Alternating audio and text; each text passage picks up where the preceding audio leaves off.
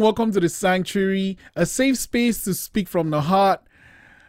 I'm the host, Israel. I'm my guest today, someone I've been dying to talk to. And it was from when you were in the lunch, and I said, okay, if I talk to your mom, then I can use that as an in. But actually, no. Your mom is pretty cool. Your mom is pretty cool. And but like, we reached out, we want to let it happen, then COVID and everything. And then you were in Toronto for a while. T, thank you so much for coming on the show. And for giving me this space to just get to know a bit more about you. Yeah, no, I'm happy to be here. Thanks for having me. I'm gonna go way back. Like, did you always sing? Like, did you always love music or sing music or play the guitar? Or? Yeah, absolutely. Like, when I was a kid, my parents are always saying that I was singing before I was talking, kind of thing, and like I was making up songs before I could write the words out. So. They always tell this story about like sending me to my room. I was in trouble, and then they would like sit outside the door and just like try not to laugh because I'd be in my room like singing a song, making up a song about I'm so sad, I've been bad, my mom is mad, like just so it's been an ongoing thing. And then for sure. Did you like stop? When did you start playing your guitar? When I was about 12, I moved from Wolfville to another town in Nova Scotia called Antigonish, and I was kind of like the new kid at this really small school. And there was one other, and everybody kind of knew each other, and so it was kind of like hard to be the new kid, and they were kind of like mean to me. And there was one other guy who also just would get bullied all the time, and he was learning to play the drums, and he was like, "You should learn to play the guitar, and then we can have a band." And like, so then that kind of encouraged me. I had tried to learn it the year before, and I was just like, I was so young, and it was like, the guitar is too big for my hands. It hurts. It's all this, but then there's nothing like getting bullied a little bit to give you enough angst to work up the nerve to just learn the guitar and sing about it. And like, did you find that the songs you were writing then, like, did they have things to do with you? 'Cause like, you have this trend where all your songs are really personal. Like, did it start then, or is it just when you started recording? Oh yeah. Yeah, no, I think like it was always a way for me to like work things out. Yeah. And I mean, especially like the really early days, like being that kind of new kid and feeling like the odd one out, and like dealing with like a lot of like kids are mean. Like just, yeah. Really getting bullied, and just like having a lot of feelings about it, and that was the way that I was able to express them. So it just kind of, that's just how it's always been. It's just been really personal for sure in terms of the writing. And then at what point did you think, so you were just playing with your friends then, but at what time did you think, okay, I could actually make a career from this? Well, I don't know. It's funny. Like my first record kind of happened by accident. Because I was playing some songs, I'd started writing and playing my songs just for my parents and their friends. They'd have friends over for dinner, and they'd be like, "Oh, go get your guitar and like play us the song or whatever."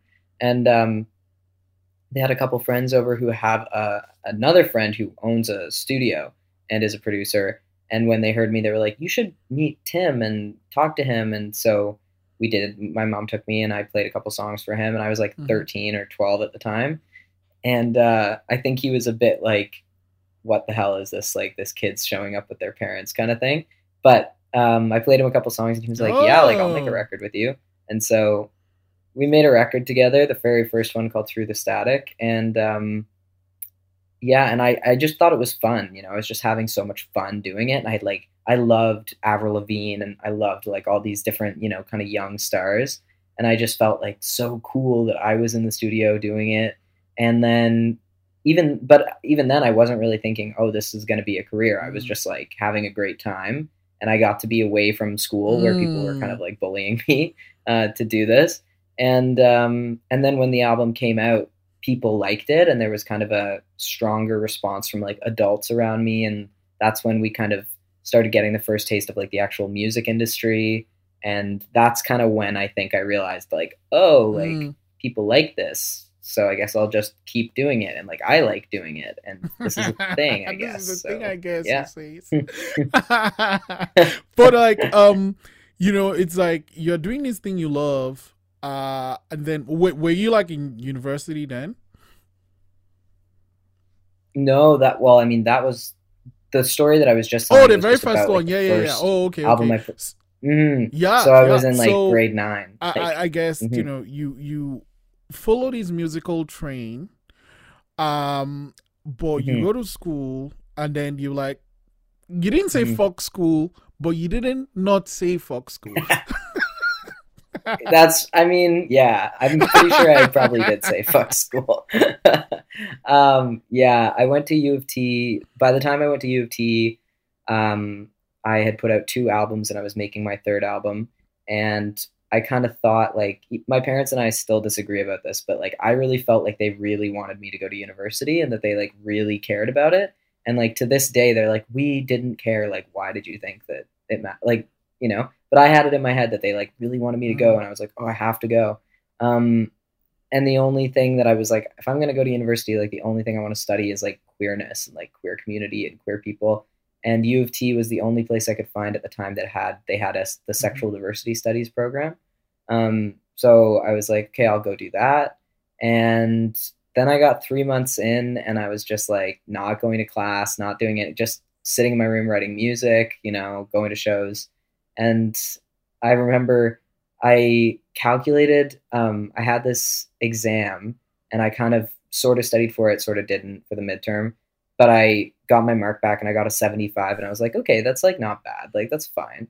And I was like, I didn't really even study. So like maybe next time I'll study even Mm. more and like it'll be better. So the final for that semester, I like studied even more. And then I got the result back and I got a 50 and I was like, what the hell? And then I realized I went back and looked at my other mark and I'd actually miscalculated the mark and I'd actually like failed the first exam. And so I actually did do better the second time. But I was like, I remember that moment. I was just like, okay, like I can't even calculate my grades. Like Yeah, this is yeah, not for yeah, me. yeah. Like I can't do this. And yeah, and so I left and just decided to focus on music. Like at And that point. Mm-hmm. did so once you made that decision, did something change in your music? Mm-hmm. Um, I don't think. I think when I went to university, it was sort of changing already because I, being in high school and being like living with your parents and having a really intense like routine, like high schoolers do, or I did anyway, where, somebody else is making your food, like someone else is making meals for you. Like you just have to kind of exist within this Mhm, structure and like do your best was kind of the way that I was really mhm, privileged to have that experience. And as soon as like I left and was, on my own and having to deal with like, oh, I have to like go get groceries. I have to cook for myself. I have to do all this stuff, like just all the beginning mhm, like of adulthood. Um, you realize like, I don't know, like your creative time can get like sucked away from you like really quickly. And, I feel like as a teenager and early, those first few albums, like every single time I would write or every time I would pick up the guitar, I would write a song and I would write it like all the way through and it would just be done. And then as I've gotten older, I find it's changed where it's like, that just doesn't happen. It's not like as easily accessible to me. And like when I do sit to write, it's usually in spurts kind of thing, or like just the focus that it takes. I feel like, you know, also like we've been exposed to a lot more kind of technology in the last few years. And I think my attention span has like really suffered as a result. But, uh, but yeah, like I think it started to change before I kind of mm, decided to do it full time. Um, but I think when I decided to do it full time, it wasn't that like the writing process changed as a result, but it was more like my perspective and me being like, okay, like I have to really take this mm, seriously and like, up and I'd been really lucky in the early part of my career to have different teams around me mm, kind of helping me do things. And at that point, I still did have a team, but my mom she just, she's, as you know, she's an artist. She's a self-employed artist as well. And she was like, if you're going to do this and you're going to not kind of get a degree and have like another option of a career path, like you have to understand that this is a job, and this is like, you need to give this as much attention and focus as you would be giving any other job. It's not just like a fun party, you know. So I think that my perspective in that sense like shifted when I Yeah, dropped out. no, I remember your mom, like, her acting is just spectacular. You know, she wins awards, so that tells you all you need to Mm. know about that. But I think it was in The Child Remains. I don't, you must have seen The Child Remains. Oh, She was oh yeah, so scary. creepy. And this is the nicest person. Yeah, Like, who are you? yeah, yeah. Man, I watched it with, oh my god, I watched that movie with my friend who's a doula, and I like kind of forgot, like, that it's just all about babies and all this. And my friend is like watching it with me, and she's just like so horrified, and she's so upset. So it's Yeah, like, yeah, she takes her craft it was seriously. really And funny. I remember, when I had her in the studio, she's like Hmm. so nice. Everyone had a great time when she was there. And then I'm seeing The Child Remains. Mm. Like, how do you like do Hmm. that transformation? I need to have her back just to talk about The Child Yeah. Remains, because that film is creepy Oh and yeah. she's so nice, right? Right? Yeah. Because she's Yeah. nice, but like she's creepy nice. Oh, Yeah. Yeah. oh yeah, no, yeah, yeah, Yeah. yeah. Yeah. So, Yeah. then you're like, okay, I'm going to take this seriously, and this is going to be my career. Hmm. You still had your Hmm. team around you. Hmm. What are some other things you did after taking that Hmm. decision? Well, I was working on this record at the time called Columbus Field, which was like the last album that I put out under my old name. And so I think like the recording process on that just like really picked up. And I was kind of going around and like meeting more industry people in Toronto and kind of like getting myself in front of those people. And so people kind of knew me and knew what I was doing and knew that there was something coming, and just kind of Mhm. getting it all out there, and trying to get some interest. And that world was pretty like Mhm. foreign to me at that point, because I'd been living in Antigonish and I had no kind of concept or interest in like industry. um yeah, so I think it just kind of we just kind of like upped the game. We just were like, okay, like, now I have time to like take these meetings during the day, or like go and do these things, or try to book more shows. And so I think, we kind of were trying to expand the team in that time, and prepare for this release, and kind of make this release the kind of most impactful one, the most kind of Mhm. strategic, the most organized one that I had Yeah, done. that Yeah, album. yeah. I mean, again, your songs are really, really personal, but that album was like the last Mm-hmm. album. Your last name was, how heavy Mm-hmm. was it writing the songs you wrote for that album?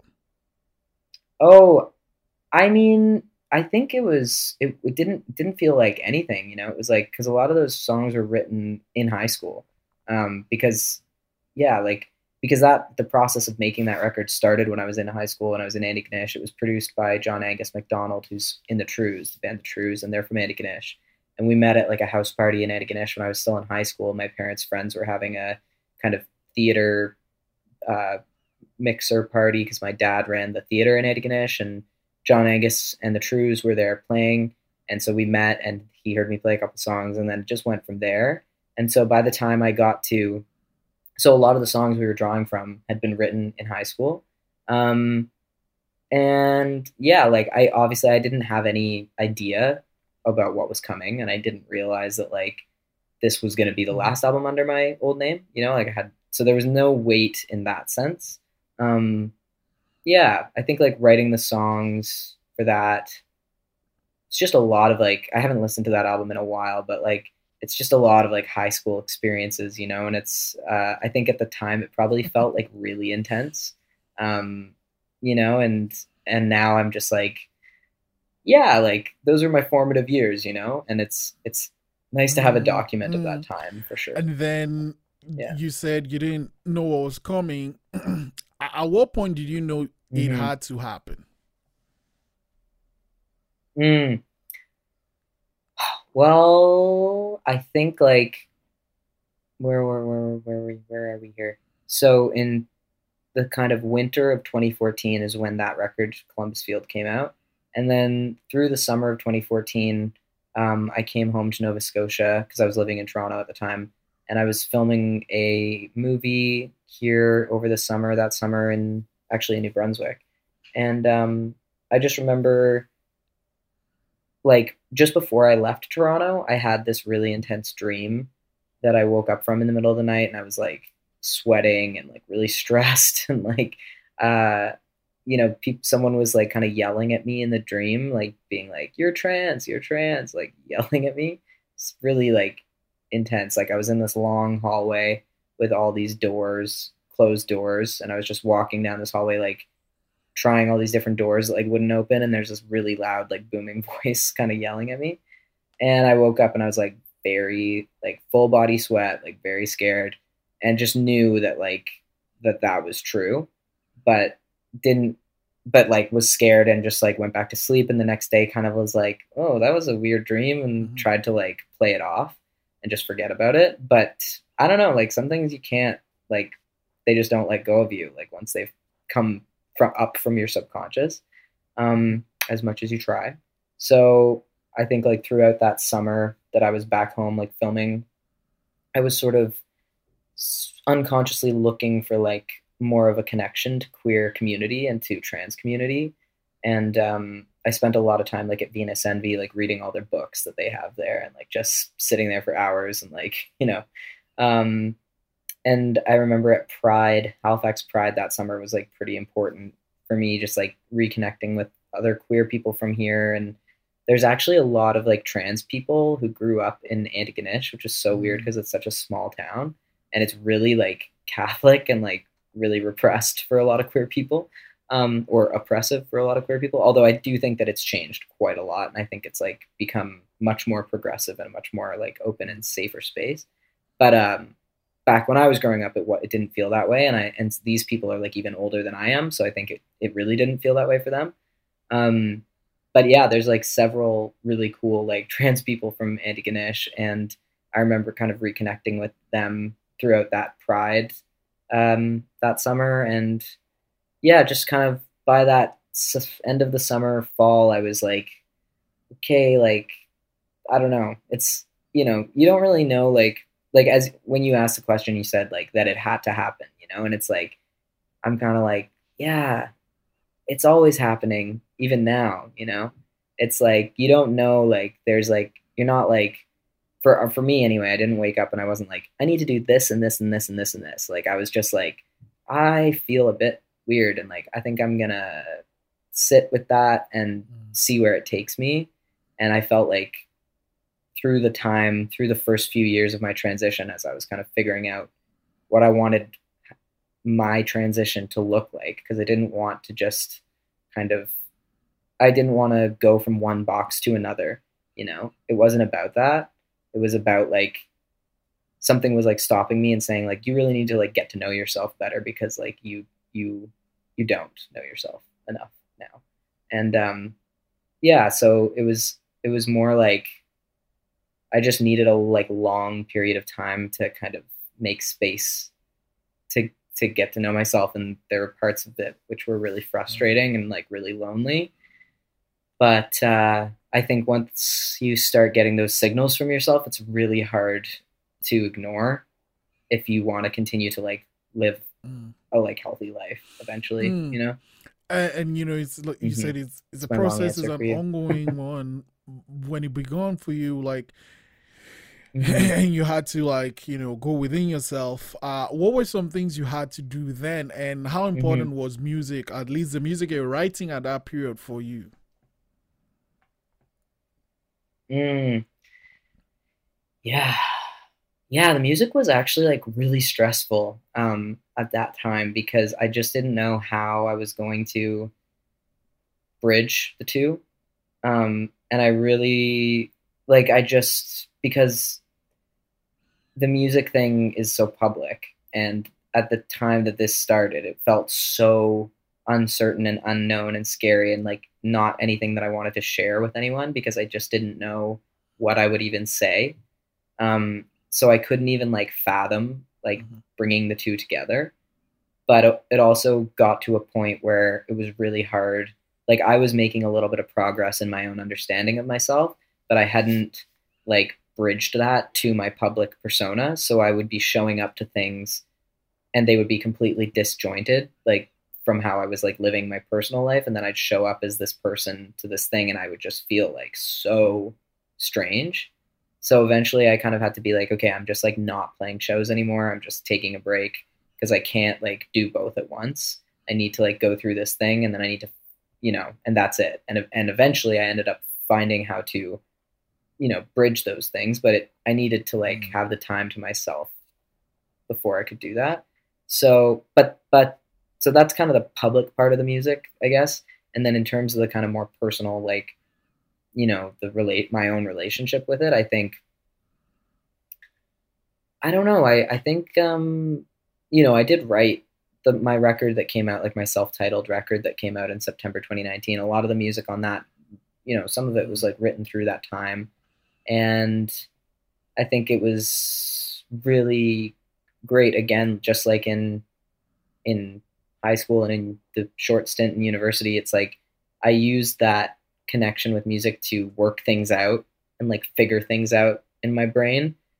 But again, like I said, like the kind of focus and attention and vulnerability that it takes to like sit with yourself and allow yourself to like dig in and like put it on paper and like spend the time feeling it and really thinking whatever it is, and that you can then accurately and kind of eloquently or whatever kind of convey it in a song, that can be like sometimes too much. Like I didn't have like the emotional capacity to do that a lot of times. And I felt really guilty actually that I was not spending more time like expressing myself like through writing and through music, because I was like, man, like what's wrong with you? Like this is who you are. Like you're a musician. Like why are you not like connecting? You should, this is like one of the most intense times in your life. You should be like leaning on music more.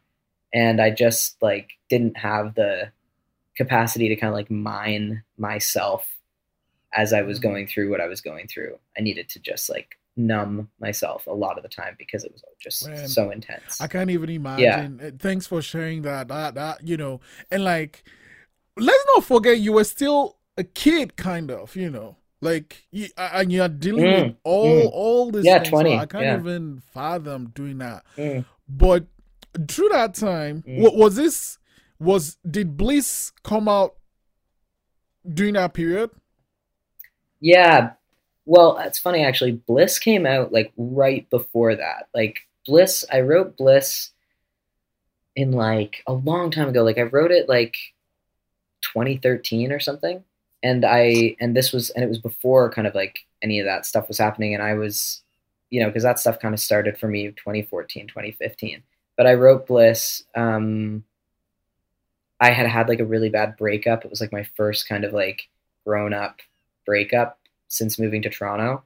And I went on my first trip to the UK by myself. Like I'd been before, but I went by myself for the first time.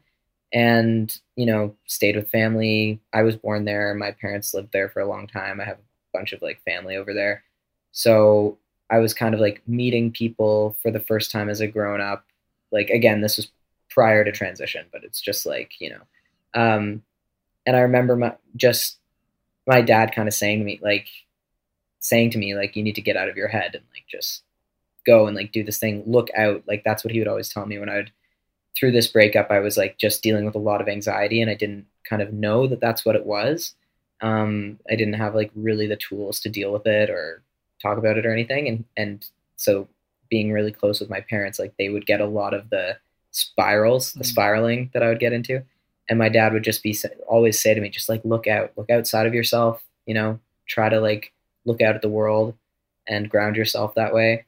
And, so that was kind of in my mind as I was on this trip. And then I was also meeting all these people who had known my parents at like different points in their lives and hearing all these stories that I'd never heard before and kind of like meeting my parents like as an adult, but like through other people's perspectives. Yeah. And so that when I came back from the trip, I think I wrote Bliss when I came back from that trip.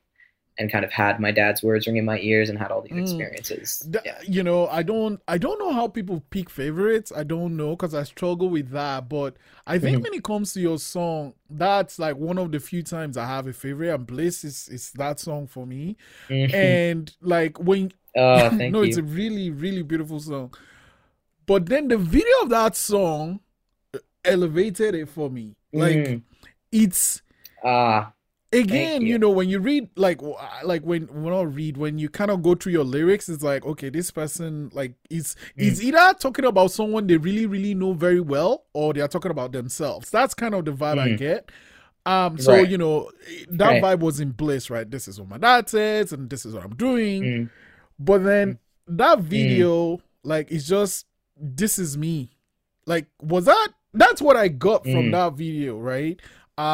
Like, you know, in my Mm. head, when I really like a song and I watch a video, I'm like, no, this is what I do, but I can't, like, I wouldn't even like there's nothing I would change about that video. What was the idea behind that video? No, And like, it's why great. did he take that approach? It's like so personal without saying, look at Mm. me. It's kind of also Mm. saying, look at me. Mm. Ah, that's so great. Well, I made that with a friend of mine called Kira Palmer, and I think basically the idea was I just wanted to get a bunch of friends together and like go have a day, the way that we would anyway. And they were kind of all friends from like different groups. So a lot of them, like some of them knew each other, some of them didn't, and um, it was just a really nice day of like going to three pools in Wolfville and just swimming, and just like to me that song is like, yeah, I guess like it's just that's the kind of setting where I feel like a lot of bliss. It's like in nature with my friends, like out for a swim, just a very chill day.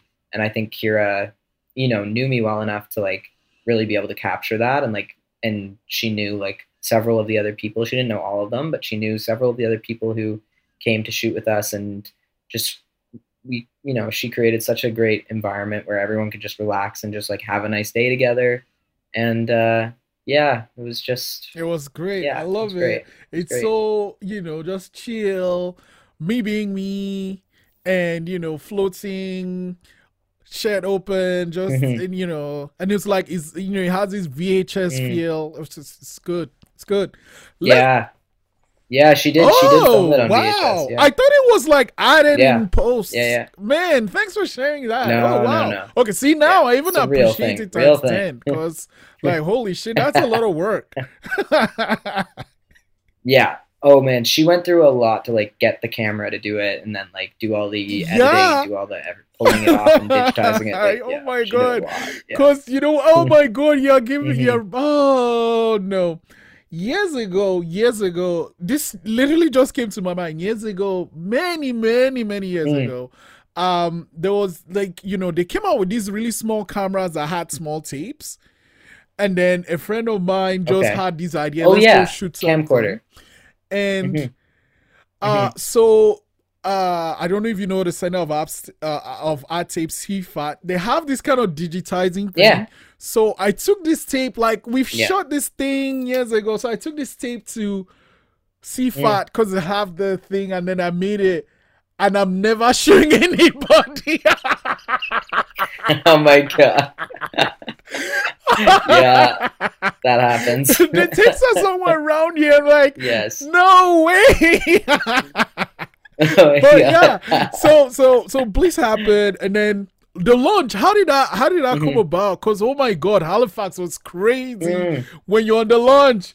It was like everybody came uh, together for this one moment. How did the launch happen? oh man. Um. Oh, it's so funny. So I saw like that. I was on season 2 of it, and I remember when the first season came out, and I was kind of intrigued, and I thought that's a really interesting concept for a show because it felt more rooted in like the industry and like the reality of the music industry than kind of like, oh, let's like make a show about being famous and becoming a star and all that stuff. Like it Mm. just felt like a bit different. And I knew, and when I kind of looked into the credits and I saw the like people who were involved in making it, I was like, okay, like I recognize some of these names, like I think there's a good team here. And because it's easy to be like really skeptical about reality TV, and I think everyone should be. But but you know So I was kind of intrigued, and then Canadian Music Week, I guess it would have been like 2018, which is like a big conference and festival that happens in Toronto. And I was there, and there was a panel about the launch, and I was gonna go, and I was sitting in the hotel lobby waiting, to go to this thing, and I was just finding I was super tired. I had been like just running around, and I was thinking, oh man, maybe I'll just go home. I'm just like, I don't need to do this. Like, I need to rest. And I saw this guy walking through the lobby of the hotel who I recognized, and he had been a really big supporter of mine, like, back when I was like 14. And he worked at a couple different labels through the years in Toronto, and he would come to Nova Scotia Music Week and like just be really supportive. And his name's Fraser Hill, and I saw him walking through the lobby, and I was like, oh, I want to go say hi to him. And I was like, he might not know who I am because like I haven't seen him since I was a kid, and I look totally different. And I'm like a different person. But he knew me, and he was like, oh, it's great to see you, and introduced me to the woman he was with. And he was like, yeah, we're going to this panel. And I said, oh, I'm going to go to that too. And I thought they were going to watch it. And then they were like, yeah, we're like speaking on the panel because we're involved with the launch. And I was like, oh. So then when I kind of realized that he was involved with the launch, like that just kind of solidified it for me. And I was like, okay, I'm going to go check this out. And they were like, yeah, we really want you to like come and see it, and we'd love for you to apply. Like, we were just talking about you the other day. And anyway, just kind of all like lined up. They came and saw my showcase at that festival, I think that night. And then they stayed and talked to me and said, like, we really want you to apply to the show. So I did. And then, how was that experience though? Like, everything really beginning to end. It was like really exciting and also scary and weird, but really great. Like, I think it was a really huge lesson in kind of like seeing a peek behind the curtain and seeing like how shit goes down. And it was a big lesson in like making allies and making friends and using these opportunities to kind of, not really doing it because you're like, oh, I'm going to go on this reality TV show and I'm going to like win and be famous and all this stuff. Like, it wasn't about that. It was about like, okay, like this is an opportunity, and who are the people that are involved in it? Do I kind of like that team? Do I have faith in them? Are they better than me? Because I want to surround myself with people who are like doing like, big thing. And when I say better than me, I just mean like more experienced, have been doing stuff longer, like all that stuff. Like, it's basically like, to me, it's like that was my university education. You know what I mean? It's like doing that show and so many other things that I've had the fortune to do. But like, yeah, so it just kind of ticked all those boxes where I was like, I feel like I can't not do this. Like, once they had accepted and they, said to me, we'd like for you to be on the show and all that, like that was scary because I was like, I'm not going to have control. Like, you sign all these contracts and they film you for 3 days, and then you don't see the footage until it's cut together and shown to the world. Right. So like, you're like, I don't know, like what they're going to do. Like, and I think that was a really good lesson for me. Cause like, I'm usually like, I have a say over everything, like to a fault. Like, it's sometimes really hard for me to let go of control. And, so that was, really like intimidating and stressful. And I didn't realize, I don't think until I was in it, like how anxious it was going to make me. When you're kind of like 3 weeks out from the episode airing and you're just like, oh my God, I don't even remember what I said. Like what's happening? But it was just also like, I think sometimes those shows can feel like, because, you go and you audition in front of the judges or the mentors or whatever, and it can feel like sort of this kind of overblown, unrealistic situation where, it's like really high pressure and it's really intense and all that. But I'm like, no, that is what happens though. Like, you know what I mean? It's kind of like a hopped up version of like, you're playing a show, you don't know who's in the audience. Like, you have to be able to meet those moments, and you have to be like on your game so that when you perform to like 2 people or no one at a coffee house, or when you're doing that, you're delivering the same like level of like quality of performance, And so I felt like it was a great challenge, and I was really excited to like rise to it and like confront, like as a musician, but also like just with my own nerves, like trying to deal with my own nerves. Um, yeah, so I just think like it was, and then there was a lot of things that I kind of like, I had to stand my ground on and be like, I'm coming on this show as myself. I'm not coming on this show to be made into somebody, like I'm already myself and I'm going to like let you see that. I don't need this show to like make me, like I'm good. And so, and in Of the course, nicest, of most course. like in the nicest way possible. I mean, I'm here to like do what I already do, because I'm out here doing it already. And this is like a opportunity to like bring it to a different platform, but I'm not out here trying to like get on this show and like be somebody else. But I think like it's really easy for that to happen. You have to constantly like be checking in with yourself and be like asserting your boundaries. And again, like that's not something that I'm always comfortable doing. I'm like, I don't love like, confrontation or saying no. I like to be as accommodating as possible, to a fault sometimes. So it was a big lesson in that, but I thought like it was a testament to everybody involved in the show that they were like really receptive of that, really respectful. And like, they wanted that from the artists. Like, they were like, we don't want this to be contrived. We don't want to like turn you into somebody you're not. Like, so I just, it was a big learning experience. How did the support from Nova Scotia feel though? Like, did you know while you were at the show, or it was after the show that you knew about that? Yeah, it was after, because no one knew, like when I went to film it, they didn't, there was a big period of time where I like had to keep it a secret and no one knew anything. But when it came out that I was like on the show, there was like all this excitement and support, and that was like kind of overwhelming because you're like, you've just been sitting on this thing for so long and you feel like maybe you dreamed it or something. No, it wasn't a dream. It wasn't real. A dream.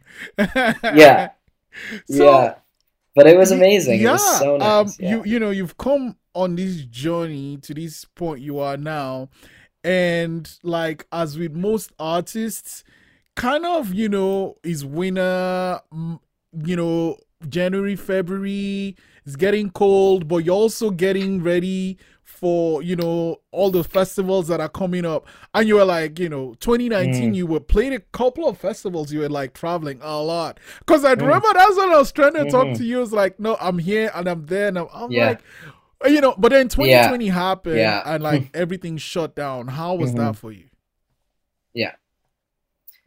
I mean, it was like really intense. I mean, as for everybody, I feel like so many people that I know were kind of like, man, I was just getting my life together, and then like shit hit the fan, and I kind of felt like that to a degree, but at the same time, I think I really needed a break, and I don't think I would have got it, I don't think I would have ever given myself the same kind of time that I've had as a result of lockdown and all that stuff.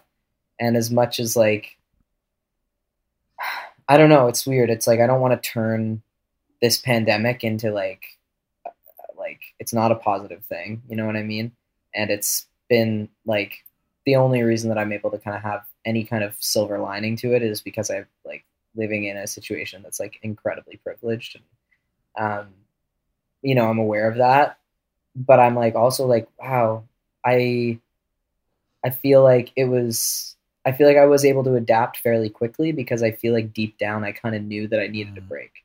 And I was like, okay, like I can't like do all this networking and all this like traveling and all this stuff that I've been wanting to do. Like, obviously I was disappointed, but I was like, I'm going to figure this out. It's going to be fine. Like, my priority is like staying safe and healthy and having my family safe and healthy and getting back to Nova Scotia so I can be close to my family. And I think it just like gave me a big perspective check that I really needed, where it's like, what is actually important, and it's not to say that like music is not important or anything, but it's just like, you can get so caught up in like the industry and like what you think people want from you and what you should be doing and what other people are doing that you wish you were doing. You're jealous, or you're like, why am I not like achieving the same things as this person? Or why does this person over here like not care about what I'm doing? And blah, blah, blah, like all this stuff, and it's just, that shit doesn't matter. Like, you know, like it just,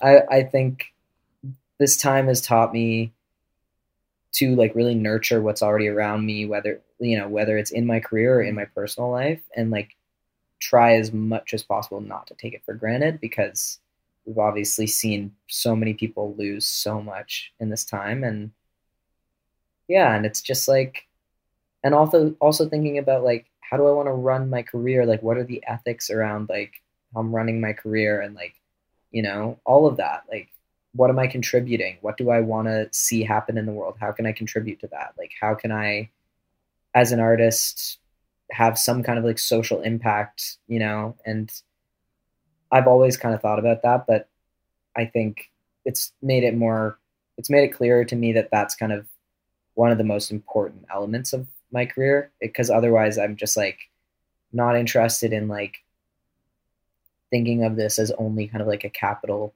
gain, like trying to sell people stuff and be famous or whatever. Like I want to contribute to like a better future for everybody, you know? And I just think like, I don't know if I would have kind of come to that conclusion in the same way. Okay. So I think it's last summer or a couple of months ago, not sure now, your mom was working on her film. Can you share anything about it? Do you know anything about I know some things. What are you allowed to share? Oh yeah, no, for sure. So last summer, they were one of the first, my mom wrote and directed her feature film, Dawn, Her Dad and the Tractor. And they were like one of the first movies in Nova Scotia to shoot like since the pandemic started. So, you know, they were kind of going through hell with like figuring out the insurance and figuring out how all the protocols and the safety would work. And they figured it out and they shot it, which is like pretty amazing to me. And yeah, now like I just saw her this morning and they're just kind of going through the final color correct and the final like sound mix, but they've got like a locked picture edit and they're just doing these final things. Yeah. And so I think I think there's some stuff in the works that's still top secret for now in terms of like some festivals and that kind of thing. But yeah, I'm really excited. Were you ever on a set or, you know? Yeah, I was on. I went and did one day. How was that experience for you? Made a little cameo. It was good. It was great. I like. It's just like cool to see your parents doing their thing, you know, and doing it really well, and everybody having a great time, and especially under such intense circumstances. So, and I got to go back. It was filmed in Antigonish, which is where I went to high school. And, you know, like I was saying, I had a bit of a rough time in high school and middle school, but now as an adult, my perspective has changed a lot on the town, and the town has changed a lot. And it was just so nice to go back and like be there and see her filming this movie. And yeah, it was really like full circle. Nice. So what now? Like, are you working on a new record? Are you like, what now? I mean, with all this new perspective you've had thanks to COVID. Yeah, there's definitely music in the works. I'm demoing all the time at the moment. I actually like fractured my ankle at the end of December. That was like 20. I was out for a walk and I jumped over a stream and I just came down on it the wrong way. Yeah, it's okay. It's okay. I'm back at it now. But so that was kind of 2020's like last little gift to me. Literally December 30th, I like fractured my ankle. Yeah. So I was on the couch for like the first couple months of 2021. And in that time, like at first I was just like really depressed and was like really upset. But then I was like, okay, I can use this time to, you know, chill, like self-reflect, you know, connect with some other creatives, and started doing a lot of like Zoom sessions to get some demos going. And now I'm kind of, into that process of like narrowing down the collaborators for the next album. And it's really exciting. Do you have a timeline?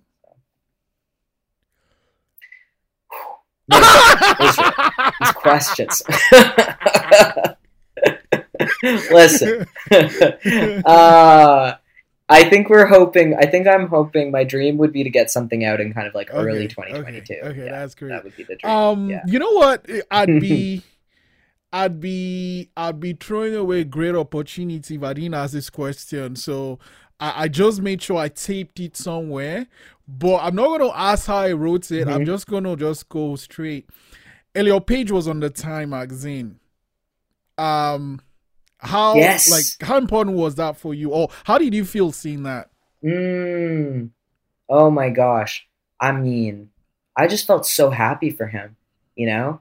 Like I was just like, this is amazing. And it just reminded me so much of, I don't think we're there yet. Like I think these things happen, like these moments happen for different communities and they're great moments and everybody kind of looks at it and they feel warm and fuzzy and it's amazing.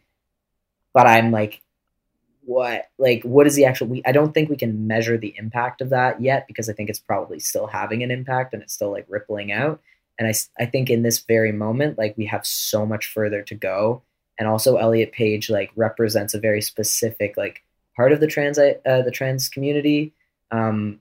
He's like a white like cis passing man who's also incredibly famous and wealthy, so it's like that's like not the experience of most trans people. And a lot of like the trans people who are experiencing like the highest amounts of like violence are like trans women of color who are not like rich and famous, like and maybe even some of the trans women of color who are like rich and famous are probably experiencing a very different reality than I would experience or that Elliot would experience. But so it's like I look at it and I'm like, this is awesome. I mean, I feel like so happy for him. Um, but I just am like, I don't want anyone to like get it twisted and think that this means that like trans people are like good. Like, you know what I mean? Like we still have like a long way to go. And it's so even within the community itself, there's people who need like a lot more like support and visibility than who like even within the community are marginalized Mm. within the community, you know what I mean? And it's like, so yeah, but I mean I think it's amazing to see those kinds of articles and those kinds of moments. It's like when Laverne Cox was on the cover of Time, and like these are just like amazing moments that we've come so far. And I think it's a beautiful like cause for celebration and a moment for people to feel empowered. But I also think it's like I think he said some really important stuff in that interview, and I think he's like really aware of all of the things that I Mm. just said, and I think that's great because I think that needs to be brought into those spaces, and I think he's trying to do that. So I really respect him, and yeah, happy for him. So Yeah, happy for yeah. him. And how important are pronouns? And why do you think some people have, I guess, difficulties accepting it? Mm. I mean, I don't know. I just think like I mean pronouns are important because they like describe you to the world and they like solidify your identity like outside of your own brain, and they validate and reinforce your existence in a social setting, you know? And it's like, we can't just like live in our own heads like all the time. Like we need other people to tell us that Bliss. we're real. And right, so it's like that's to me I'm like that's why they're important. Like I don't know.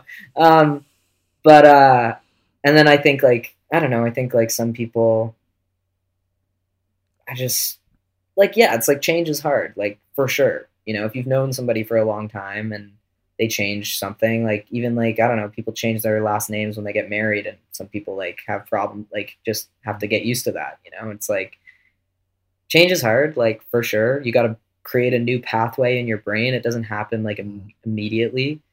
Um, I don't really have a problem with people who are like trying, and who are just like in the process of creating that pathway. Like totally, like do your thing, have your experience with change. Like, but I think like change change can like ripple out and make people question like other things. So I think that can make people really scared sometimes. So I think that's why sometimes there's people who are really like hardened against it or really like, I just think it's about like their own fear.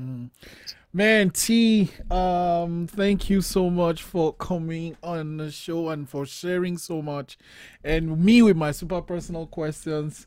Oh no, it's great. It's great. No, Thank this you for this was having me. great. This was great, and I think once you start, actually working on the record, it'd be nice to have you back. Okay, Yeah, great. I'd love that. Absolutely. Thank you Love so that. Yeah. much. Be great.